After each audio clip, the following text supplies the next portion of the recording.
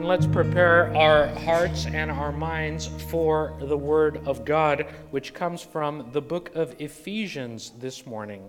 You can follow along in your Bibles or in your apps, and it will also be in the projector screen right behind me. The scripture today comes from the book of Ephesians, chapter 1. Verses 13 to 23.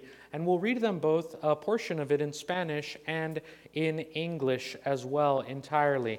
And I'm going to read just a very brief portion of it in Spanish, and then I'm going to ask our brother Francis to actually read for us in English, Ephesians chapter 1, verses 13 to 23. So you can open that in your Bibles or follow along in the projector screen right behind me. And just follow along with God's Word this morning in the book of Ephesians. And I'll go ahead and invite our brother Francis to come forward, and he will go ahead and prepare to read the scripture for us. So let's hear with open hearts and open minds from the Word of God, from the book that we love, first in Spanish and then in English.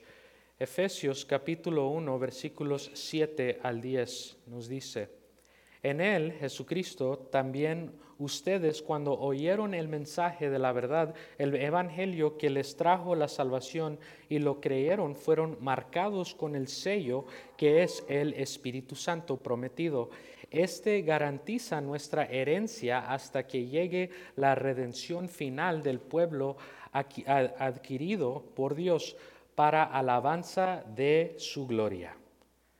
Let's hear now from Ephesians chapter 1, verses 13 to 23.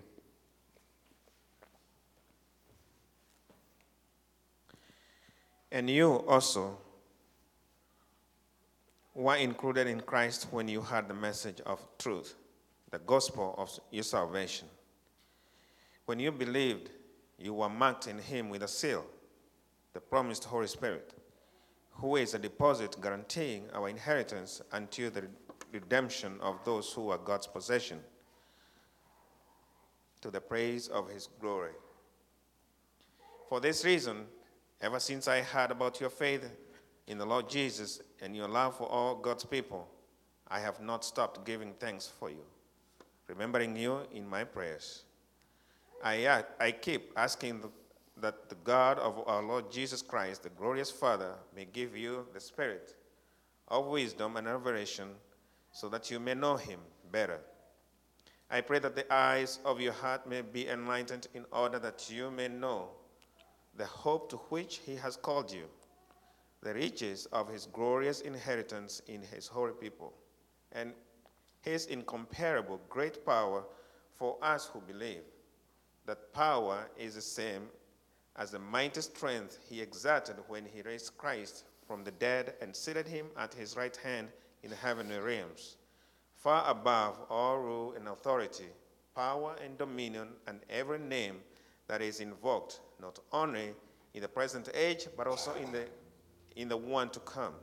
And God placed all things under his feet and appointed him to be head over everything for the church, which is his body, the fullness of him who fills everything in every way. Amen. Amen. God, would you just meet us and speak to us today, Lord? Meet us in the midst of our questions, of our anxiety, of our stress, of our loneliness. And today, Lord, by your word, would you comfort us? Help us, Lord, to believe that we're all here for a reason, God. We're all here for purpose. It's no mistake whatsoever. Move us toward you, Lord, this morning, we pray. In Jesus' name, amen. Well, very special welcome to everyone, especially if this is your first time here at Imago Church. We want to give you a warm welcome and hear a little bit more about your journey and your story as well. So just an encouragement to connect at the welcome table and spend at least 5 minutes after worship today to be able to connect with God and each other. As I mentioned earlier today, this church has this wonderful, unique name, Imago. Imago means that we're created in the image of God.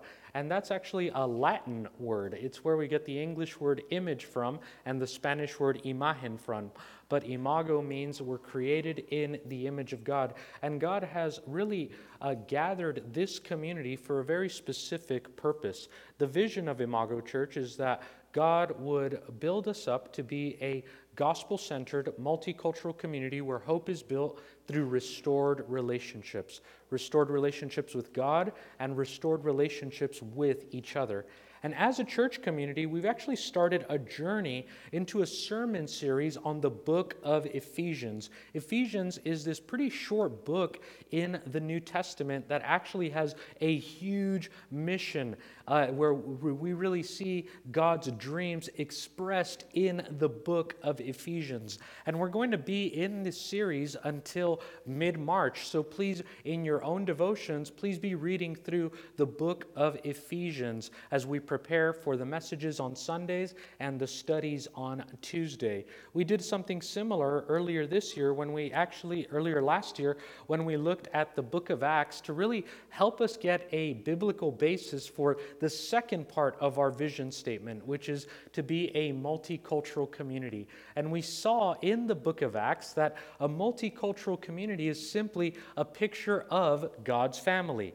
That has been God's family, the church, since the beginning, and we saw that in the book of Acts, that is what the kingdom of God looks like. People who wouldn't ordinarily be together gathered around the worship of Jesus.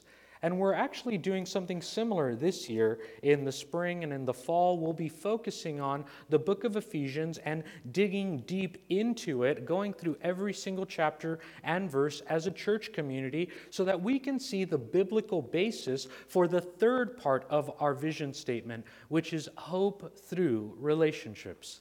As we say every single week, we really do believe that we can experience the hope of Christ through restored relationships with God and with each other. So we're looking at the book of Ephesians to really be able to help us find that basis of hope through relationships.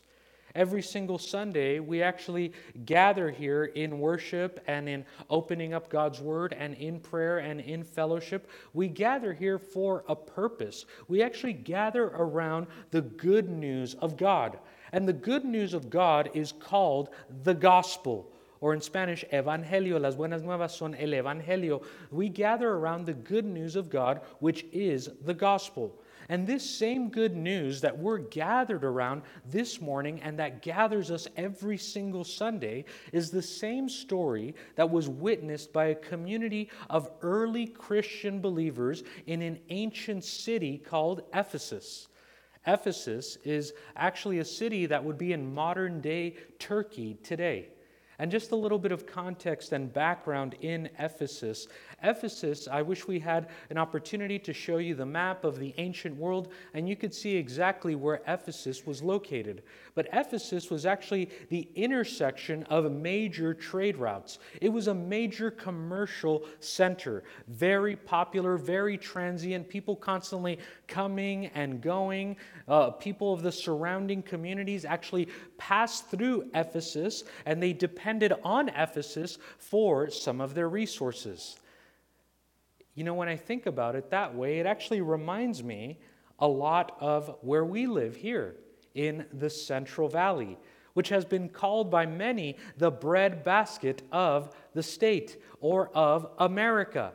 So Ephesus similarly was a major intersection where the surrounding communities actually depended on their resources and their trade to be able to sustain themselves. Ephesus had the equivalent. Many surrounding communities depended on their goods and resources. And it is to this community in Ephesus that God chooses to actually reveal something. And reveal something really, really big. He does it through the writer. His name is Paul, the Apostle Paul. We talked about that a little bit last week. But in the book of Ephesians, we see that God, through the Apostle Paul, he reveals his dreams and his goals. Yes, you heard that right. God has dreams. God has dreams and goals for all of creation and all of humanity. And we get a glimpse of that and a taste of that in the book of Ephesians. We get a taste of God-sized dreams. And I love how it's really summarized in this book, in both chapter 1, verse 10, and in chapter 1, verse 22. God's dream is this. God's dream is to bring all things together under Christ.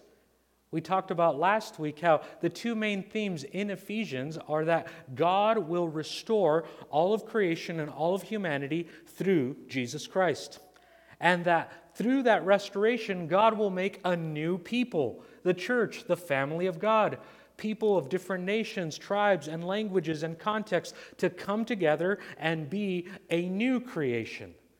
So what we see, God's dream, is that He restores something precious that has been broken, and He makes something new and something beautiful. That's part of the God-sized dream. In verse 22 in chapter 1, we see here just again a glimpse of this God-sized dream where he puts it very simply. It says, "And God placed all things under His feet and appointed Him, Jesus, to be the head over everything for the church and in everything that exists." So in other words, God's dream is to restore and put back together something precious that has been broken. And yes, when we all take a moment to actually reflect on that truth, we know that something is broken. Whether we look outside of us or we take a few moments to look deep within us, we can see that something is wrong, that something is broken, and we need a Savior. We can all look around and we can tell that something is wrong and that the human heart tends toward wickedness and desperately needs a Savior. Just in the last few weeks, all it really takes, right, is just opening up a newspaper or magazine or turning on the news or whatever it may be.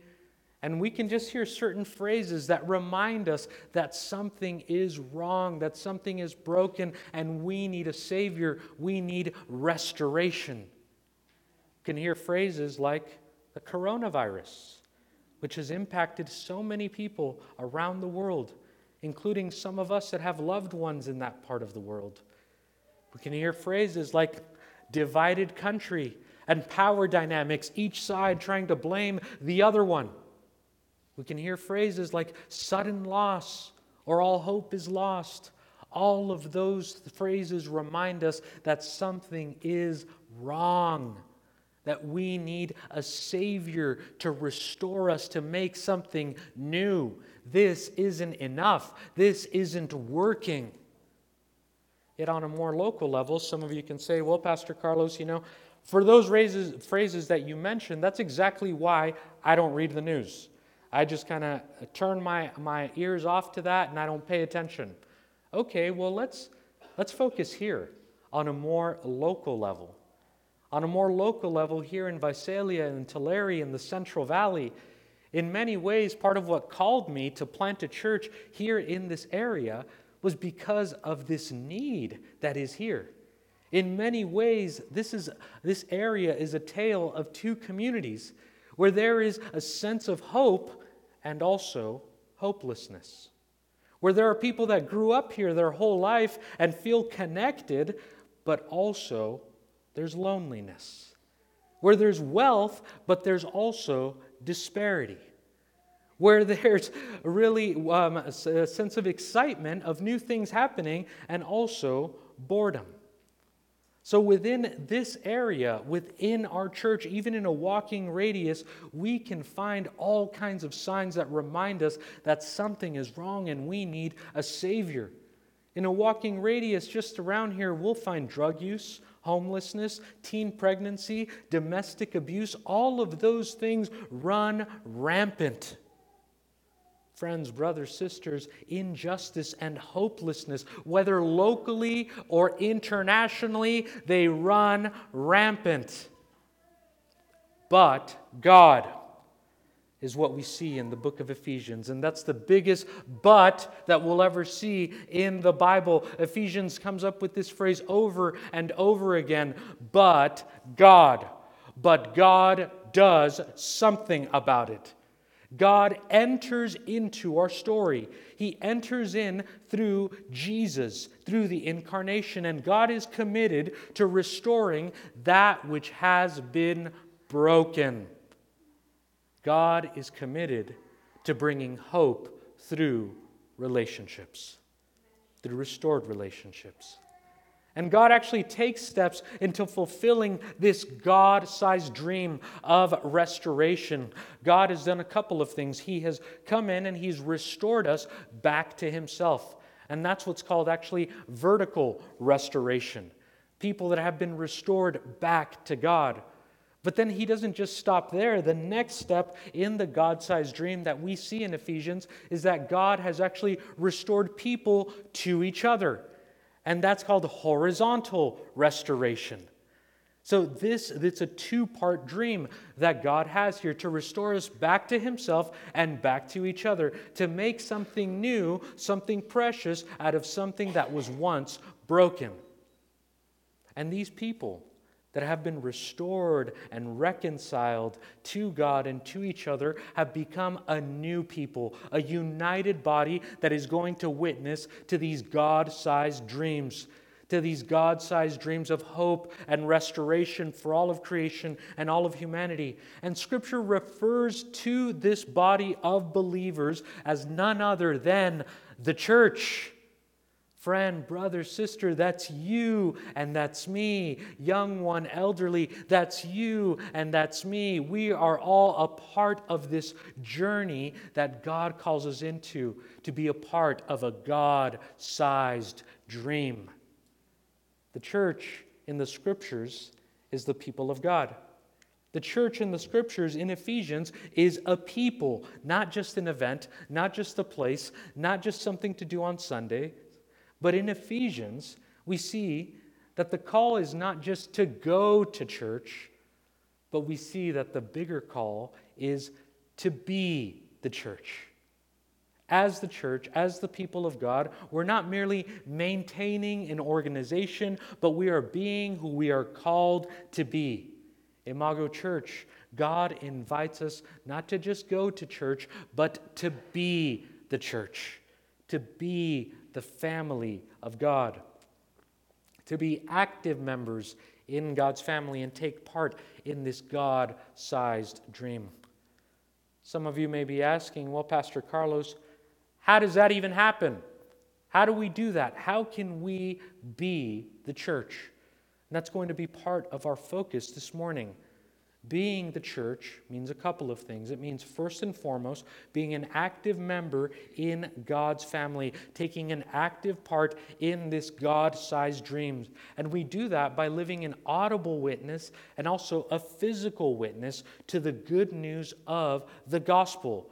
In other words, what it means to be the church is to walk the walk and talk the talk, not just one or the other, but to live out this life that God has called us to be a new people that really point to the hope of Christ, to point that Jesus has done something that has changed everything. People that point to the hope that out of something broken, God has done something new. And He can do it for each one of us. These are the God-sized dreams that we're invited to be a part of and participate in. When we live in such a way that the gospel should be wider known. And that's how we're a physical witness. But we're also an audible witness to this good news when we proclaim this gospel, the good news of God, this hope through relationship. But then the next step that we take in both audible and physical witness to the gospel is when we align ourselves, when we align our will with God's will. That's part of the focus for today. How can we align our will with God's will? So to put it very simply for us, we are the church, we are the family of God when we align our dreams with God's dreams, when we align our will with God's will. When we align with here's the truth about our will. Our will, or what we do with our choices, every single one of us here has the power of choice. You have the power to bless, to build up, to tear down with choices. And every single day, we make decisions on where we're going to align our will. We can align them in one direction or another direction. But here's the truth about where we align our will and about our choices. Every single day, where we align our will has consequences for every single day in this life and into eternity. And really, it comes down to aligning ourselves with one or the other. And we can align ourselves with one or the other two postures. On the one hand, I can say, my will be done. And that's where I'm going to align my choices and my will. Or on the other hand, we can say, Lord, your will be done. My will be done, or your will be done. Both of these two attitudes, these two choices, will lead to very different places.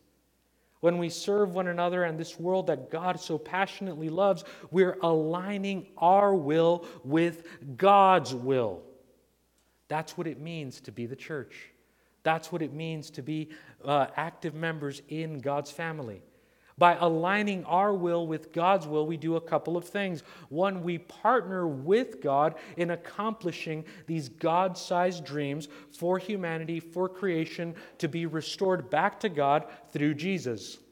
And two, when we align our will with God's will, we're actually fulfilling our life purpose as active members in God's family. That's what we're created for. Not just to go to, but to be the church, to be the family of God, to be the hands and feet of Jesus right where we are, to align our purpose with God's greater purpose. That's what alignment does. Some of you may be asking, well, how exactly do we do that? How can we align our will with God's will? What does that even look like? Where do we begin?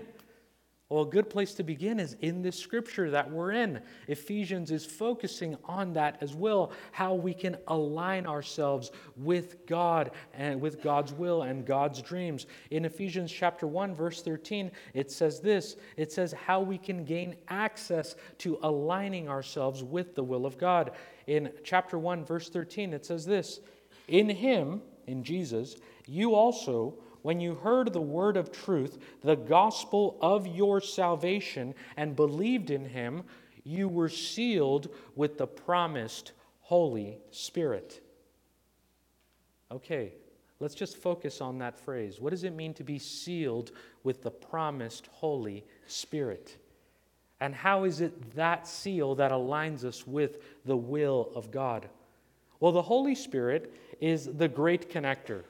Now, God is Trinity, Father, Son, Holy Spirit, and the Holy Spirit is the great connector, the one that connects us to God and to each other. The Holy Spirit gives us access to the will of God. This passage here says that we are sealed with a mark, the mark of the Holy Spirit. If you've placed your faith and trust in Jesus, the gift is the gift of the Holy Spirit, the mark of the Holy Spirit. One way that we celebrate that seal and that mark is through baptism.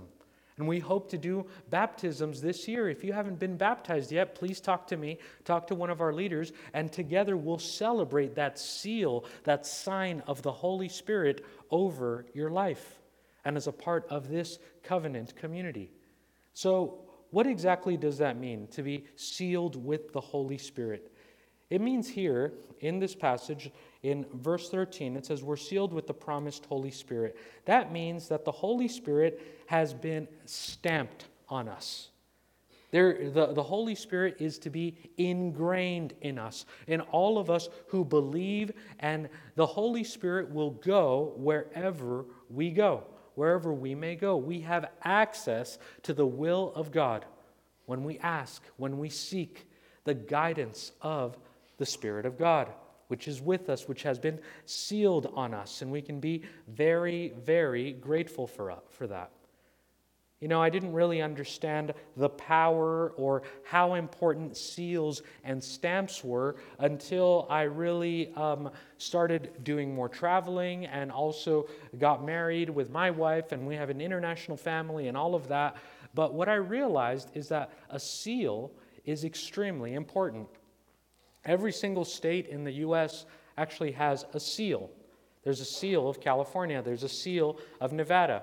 And in fact, if you buy a house or if you want to have a birth certificate, it has a seal. And in the same way, every single country in this world, almost 200 nations, each one has a seal. It has a stamp. And what exactly does that stamp do? What does that seal do?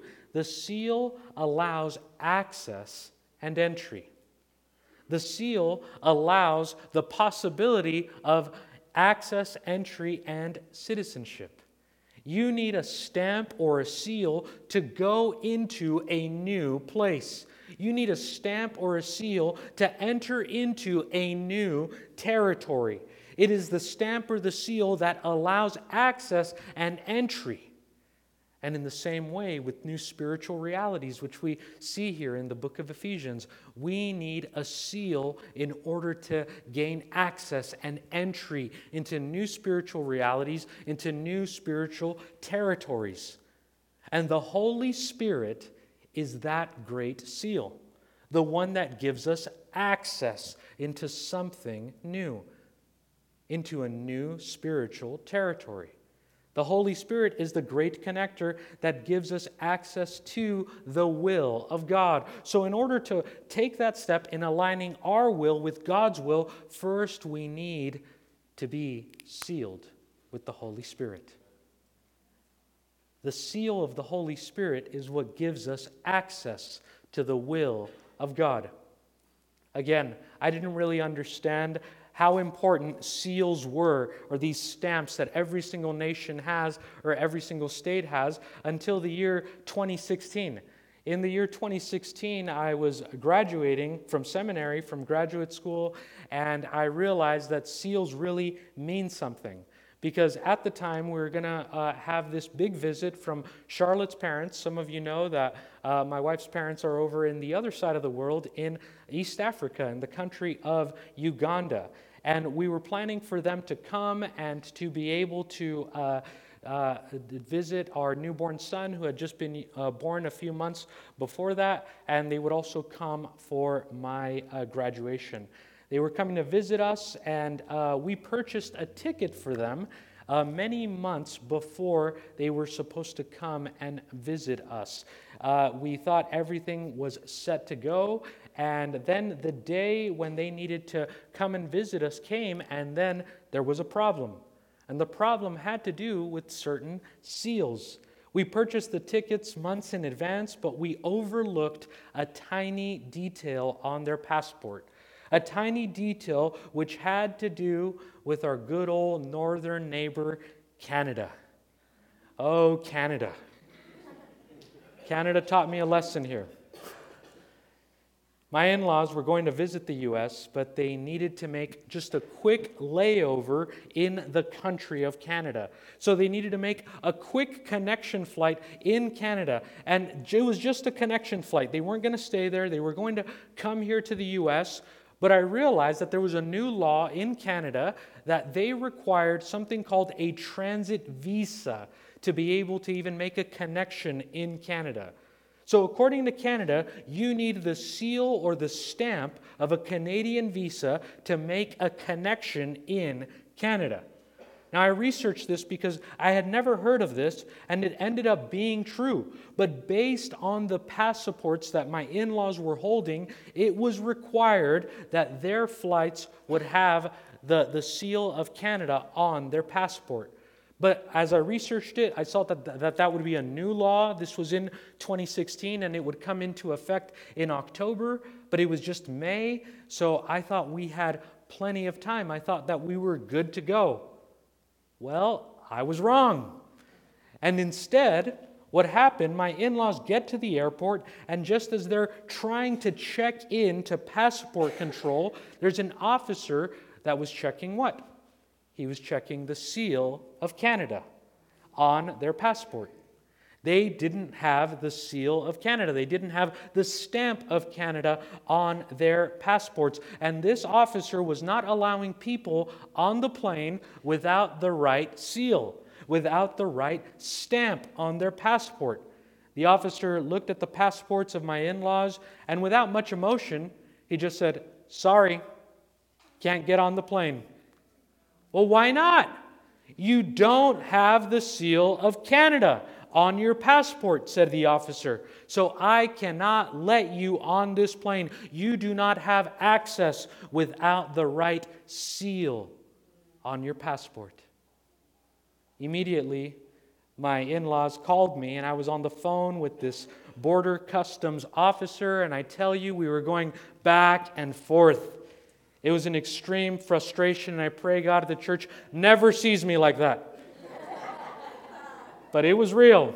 It was serious. It got raw. But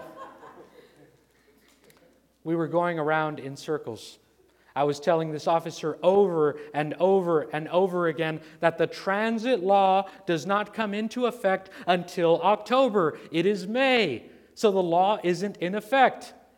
The officer would just reply, "But they don't have the seal of Canada on their passport, so I can't let them on the plane. Access is denied. Sorry." I realized after some time that I wasn't going to win. I wasn't going to win this battle. Me and this customs guy argued on the phone for a while until it set in slowly that I was going to lose the battle. But the war wasn't over. I had a next step. There was nothing I could say or convince this person to let them in. It was only one thing that would give this officer, that would allow this officer to give them access to that new territory, to that new place. It was only the seal of Canada that would allow them access. So we had to resort to plan B, which was to buy my in-laws tickets to a different flight that avoids Canada altogether. Oh, Canada, you made me suffer. I'll never forget it. But here's the truth that I learned from that experience. You need a stamp or a seal to go into a new place. You need a stamp or a seal to get access to new territory. The stamp or a seal is what allows access and what allows even new citizenship. In verse 13, it tells us a little bit more about that the Holy Spirit is the great connector, the one that gives us access to the will of God. It says here that the Holy Spirit has been sealed on us. In Him, you were sealed with the promised Holy Spirit. And it keeps going in verse 14. It says, since we are sealed with the promised Holy Spirit, that seal is the guarantee of our inheritance until we acquire possession of it to the praise of His glory. So here's the truth. Here's something that I want us all to hold on to this morning. If you have placed your trust and your faith in Jesus, then the seal of the Holy Spirit is on you. You have access to God. You have access to new territories, to new spiritual realities. And guess what? Even when we do not feel that we deserve the inheritance, or when we feel that we don't deserve the access to God and to these new spiritual realities, guess what? The Holy Spirit's stamp can remind us that it is ours, that you have access, regardless of how you feel. This access that we have to God is more than a feeling. Truth is more real than just a feeling. It's more real than my ups and my downs. Truth is more real than any circumstance or situation. Feelings come and go, but the truth is sustained. So whatever feelings may come or may go for you, whatever ups or downs you may have on your spiritual journey, remember, because of Jesus, you have access. The Holy Spirit has been stamped on you, has been sealed on you. The truth is that because of Jesus, you have been adopted into God's family. We talked a lot about that last week. You have received sonship and daughtership. You have a new address, and that new address is in Christ. That's who you are. That's where you live. That's your new address. Because of your adoption, you are perfectly in Christ. That's the amazing thing. Because of what Jesus has done, we are perfectly in Christ. Yes, I know, the Christ in me still requires growth and maturity.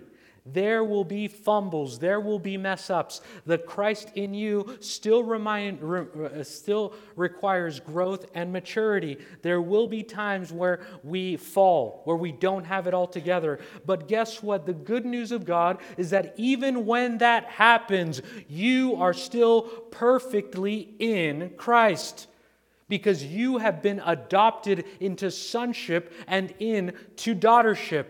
And you have the seal of the Holy Spirit to prove that, to give you access, to come back.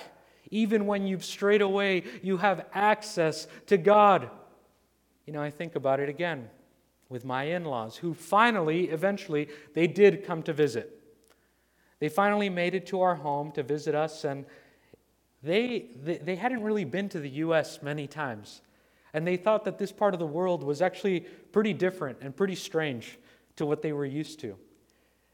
They came and they were really asking a lot of questions. They were wondering about why people in the USA do certain things or say certain things or why they eat certain foods. They had all of those questions.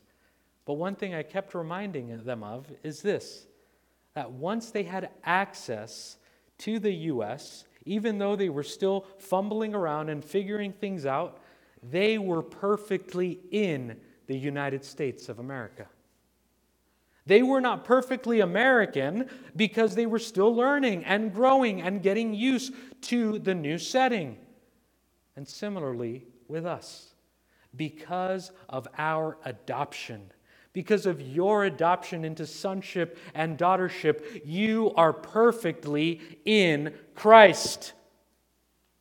Christ in me still requires growth and maturity. Christ in you still requires growth and maturity. There will be times where we slip, but because of Jesus, because of the seal that's on us of the Holy Spirit, we are perfectly in Christ. So even when that happens, you're still perfectly in Christ because you have been adopted. You have been adopted into sonship and daughtership and marked with the seal of the Holy Spirit, which gives you access. That's what we see here in the book of Ephesians, the God-sized dreams. And it continues here in verses 18 and 20.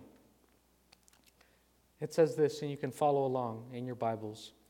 It says, having the eyes of your hearts enlightened, that you may know what is the hope to which he has called you, what are the riches of his glorious inheritance in the saints, and what is the immeasurable greatness of his power toward us who believe, according to the working of his great might that he worked in Christ when he raised him from the dead and seated him at his right hand in the heavenly places.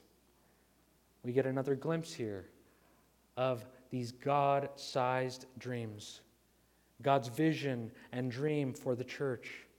When we align our will with God's will, our vision and our purpose for life increases. It becomes greater. As the church, as God's family, we are a particular people. We're set apart for God's purposes. That's what holiness means, that we're set apart for His purposes. So that means that we think differently and we act differently. As God's family, we participate in aligning our will with His will. These are more than just commands. Alignment actually gives us a new pair of glasses, just like the ones that I'm wearing here today. I don't wear these often, but I wanted to make the illustration. Some of you maybe didn't even know that I wore glasses, but I wear lenses every single Sunday. But I am absolutely dependent on glasses. I remember the first time I ever wore glasses, I was so used to blurred vision. This was when I was in junior high, and I got a pair of glasses, and I couldn't believe what I was seeing. I was like, oh my goodness, life could be like this? I was so used to blurred vision, I thought that's what it was supposed to be. But then after the eye exam and new glasses and contacts, I was opened up to so many new realities. And it's the same thing when we align our will with God's will. That opens up so many new realities. We don't have to conform to just the blurred vision or settling for that. But let's be clear about this. If we are refusing that alignment, if we're refusing that, then we're refusing greater vision, we're refusing clarity. Ultimately, aligning our will with God's will is for the sake of giving us greater vision, greater peace, greater clarity. Because here's the truth. When I choose to live in my will, that's going to lead to constant stress, constant anxiety, and even constant insanity. When it's just about me and my way and my will be done. And I mean insanity in the definition that the late Albert Einstein once gave, right? What's the definition of insanity? It's doing the same thing over and over again and expecting a different result. That's what self-will will lead us to. But aligning our will with God's will leads to greater peace, to greater joy, and to greater clarity. And this alignment requires trust. It requires trust and surrender, which also means giving up control. Some of you think, well, Pastor, I liked it up until that point. This whole giving up control part. To align our will with God's will requires giving up control. And you know what? Don't argue with me, argue with Jesus about it. In Matthew 10:39, we see that reminder once again where he reminds us of this. He says, whoever finds his life will lose it. When we're living on self-will, we lose our lives. And whoever loses his life for my sake will find it. When we align our will with God's will. Our lives can take a couple of different routes. I can say, it's my will. It's all about me. Or we can say, Lord, your will be done. These are two very different places that will lead to very different outcomes. It's like being at the fork in the road. Choosing one road or another, they're going to lead to different places. But I'll guarantee you this. If my life is just all about me and my will, my world is going to become smaller and smaller and smaller. We will become petty people, really anxious about things that do not matter. But on the other hand, when we step in to something bigger, our life can take a different path. When we start with the posture and say, Lord, your will be done. Align my will with your will by the power of your Holy Spirit. That can be your prayer today. That can be your prayer this week. Lord, your will be done. Align my will with your will by the power of the Holy Spirit. Do it, God. I can't do it on my own. You must. Work your purposes in and through me. Jesus is completely aware of this. And this is why I believe that Jesus himself talks so much about trust, surrender, and yielding our will. In Matthew 6:33, and we'll end with this verse, we really see a verse that has meant so much in my life. It's been a verse that I pray every single morning, including this morning. Matthew 6:33, it talks about aligning our will with God's will, and it says, "But seek first the kingdom of God and his righteousness, and all of these things will be given to you as well." The call to alignment is not just God barking an order at us so that we groan as we do it, but aligning our will with God's will is about entering into a bigger story. A God-sized story, a God-sized dream. It's about us as the family of God thriving, being who we were created to be. So my prayer, friends, brothers, sisters, is that together, as a church, as individuals, may we yield and trust the Holy Spirit to align our will with God's will. May we receive the gift of alignment so that we may joyfully partner with God in accomplishing these God-sized dreams of restoring all of humanity, all of creation back to himself, and of being this new people that comes out of brokenness. God is able to do something new, something beautiful, in order that we may fulfill our life purpose as active members in God's family. But friends, brothers, sisters, above all, may we be the church. May we be the family of God. May we enter into our true identity, sons and daughters of a King and a heavenly Father. Amen. Let's pray together.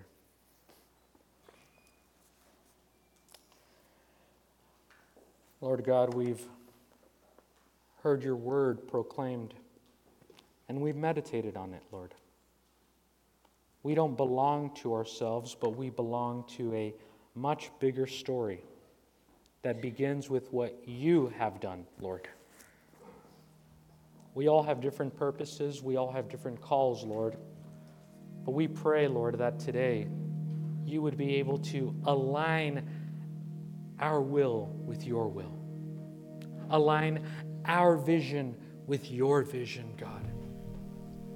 Align our dreams with your dreams, God. Help us, Lord. We can't do it on our own. But we thank you, Lord, that when we place our faith, when we place our trust in Jesus, we have a gift. The gift of your Spirit, the gift of your Holy Spirit, Lord. And it's this same Spirit, Lord, that serves as the seal, as the stamp that gives us access to you, Lord God. Lord, as we gain access, would you give us the courage to yield to you, Lord, to align our will with your will, God. That's our prayer this morning, that above all, your will be done and your kingdom come, on earth as it is in heaven, Lord. We pray all this in the faithful name of Jesus. Amen.